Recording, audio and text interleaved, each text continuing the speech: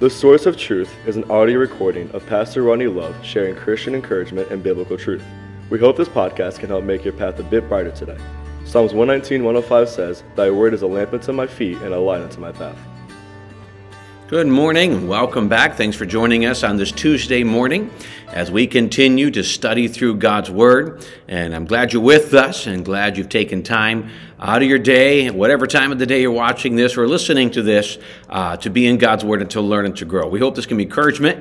And over the next 10 minutes, we really hope to be a help and just give some great thoughts here. We're in 2 Corinthians chapter number 10. We just got done talking about strongholds and biblical thinking and how that just can change so much of us and can be captivating if we're not careful. I do encourage you, if you've not watched those, go back and watch them on my Facebook right now and Instagram. We are beginning the process this week. We're hoping by the end of this week to have this week of set of videos up on the Grace Baptist Church's YouTube channel. We think that YouTube's an easier, great way to get these things out. And so we're going to add that to it. Hopefully tomorrow we'll start doing that, posting Mondays and todays and things of that nature and get it all up there. And so that's our goal, is to add the church's YouTube channel to this, and we'll give you links to it all if that gets taken care of here in the next couple of days. We're in 2 Corinthians chapter 10, and we're going to jump onto a unique question, and this question comes down to what we call biblical authority. What is right? What is not right?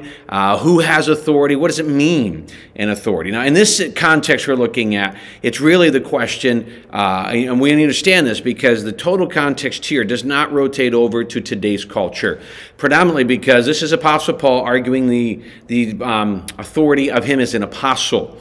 There are no apostles today. I know some people call it that, but I do not believe biblically there are apostles. A biblical apostle is somebody who would have had to have seen Jesus face to face. That's one of the many requirements and called by God, but one of the primary that you can have today is that they've seen Jesus face to face.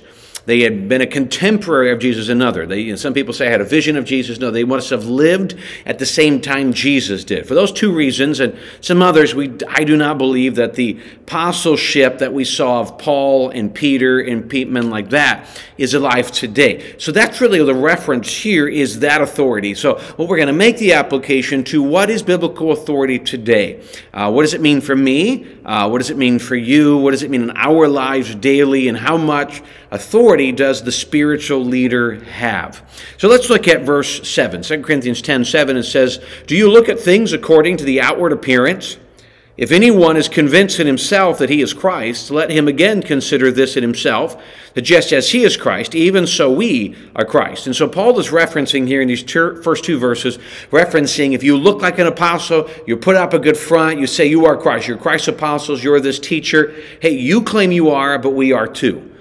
So what was happening is the false teachers, the false apostles were coming in, claiming to be the right teachers, claiming Paul was wrong, and they've just been fighting like crazy to prove that Paul was illegitimate, he was not who he claimed to be, because they were trying to twist. A lot of it was this connection to want to keep Judaism in and all of these different things, and some of it was just the desire in this new young church to have power and have authority. And it's a dangerous thing, but it's unfortunately still somewhat today. Too many times in a practical sense today, too many men, I would say, or at least spiritual leaders, depending what term you want to give to it, really believe that the movement, the church, is all about them. And boy, may we as spiritual leaders look to what John the Baptist said in Jesus. He must increase, we must decrease. My job is simply to point people to Jesus. My job, and there's training behind it, there's anointing, there's ordination, there's all these things that come with it. But the ultimate goal is to point people to Jesus for the gospel, to point them to Jesus for instruction and counseling and helping and encouraging, and help them define God and Jesus in their life through the Bible. There's more to it than that, but that's the primary. It is not about me. It's not about it being my way or my movement. It should never be about a man, or any kind of human leader. So he says, listen, they're building themselves up and looking good, and Paul says, we're the same thing. Verse 8, "For even if I should boast somewhat more, about our authority, which the Lord gave us for edification and not for your destruction, I shall not be ashamed. So these men were bragging on this authority. They were saying, as apostles, self-named apostles, please understand that they believed, boy, they were important. They had authority. And please understand, the apostles were helping establish this church. They were writing the Bible through the inspiration of God, not their own thinking, but God's inspiration. They were establishing the ordinances and the leadership of the church. They were placing the direction of the church. So there was a very specific authority given to Paul, given to Peter, given to these men as the founders and the leaders of this church. So, one, this is not the same leadership given to these other false teachers. They weren't given that by God. So Paul says, I could brag. If I really want to get into this power trip, I could brag that we have even more authority because we got our authority straight from Jesus.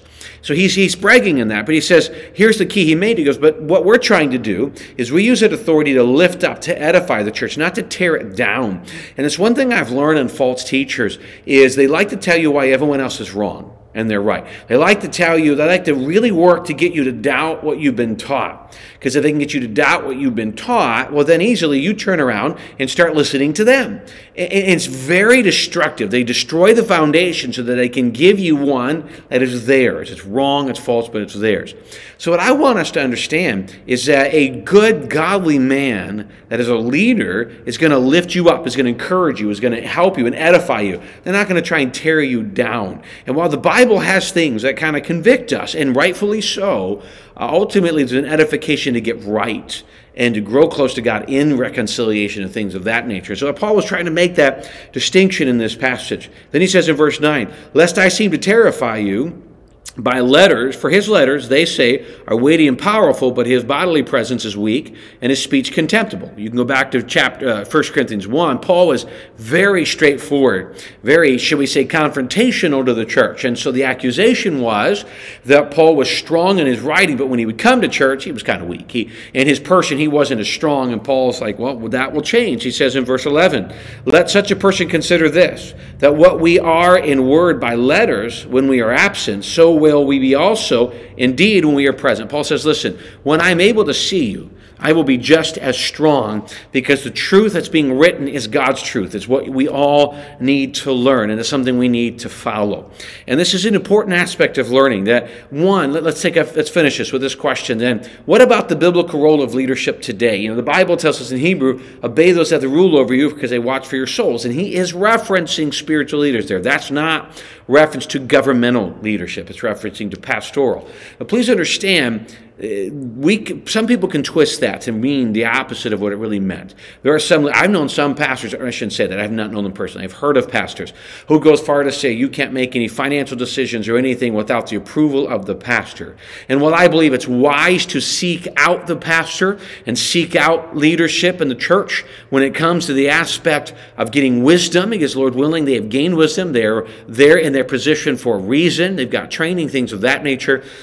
We aren't that authority. We're not the authority where you have to wait for us. You know, hopefully we're training you in the ministry, in the preaching and teaching of the Word of God to be able to have wisdom. But our goal, the Bible says, to equip the saint, not to lord over the saints.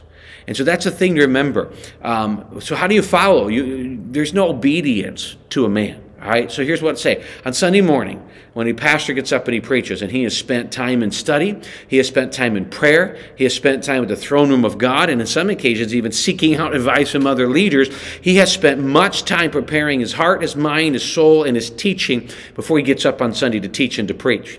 So what is brought forth, that point he becomes the messenger of God. What he's saying should be only biblical position, and what God has laid upon his heart, it should not be personal opinion.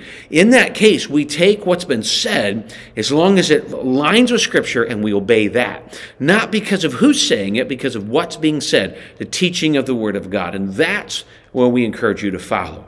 Now there is an understanding that God has placed spiritual leaders to guide, to encourage, to mentor, and we want to have them in our lives. Everybody would be wise to have people like that in their lives. But there's a big difference. They're not like government authority where you have to do that. Paul was different in his authority because he was ordained by God for this purpose of establishing the church. And the apostolic authority is no longer in existence today. It's very different. We can spend a lot of time talking about that. We won't just do the time, and that's really not not where we want to go with this, but just a thought that in that same case, please continue to pray for the leaders. There is such thing as a spiritual leader that lead by example, that lead by teaching, and we should surround ourselves with godly men and even women in many aspects of that we can learn from them, and we can be encouraged by them, and they can teach others as the Bible teaches them. Teach others also. Teach them to grow in Christ. Thanks again for joining us on this Tuesday morning, giving me a chance to be part of your day. Greatly appreciate it, and I hope you have a great rest of your day, and hope you continue with us as we join again tomorrow morning. God bless.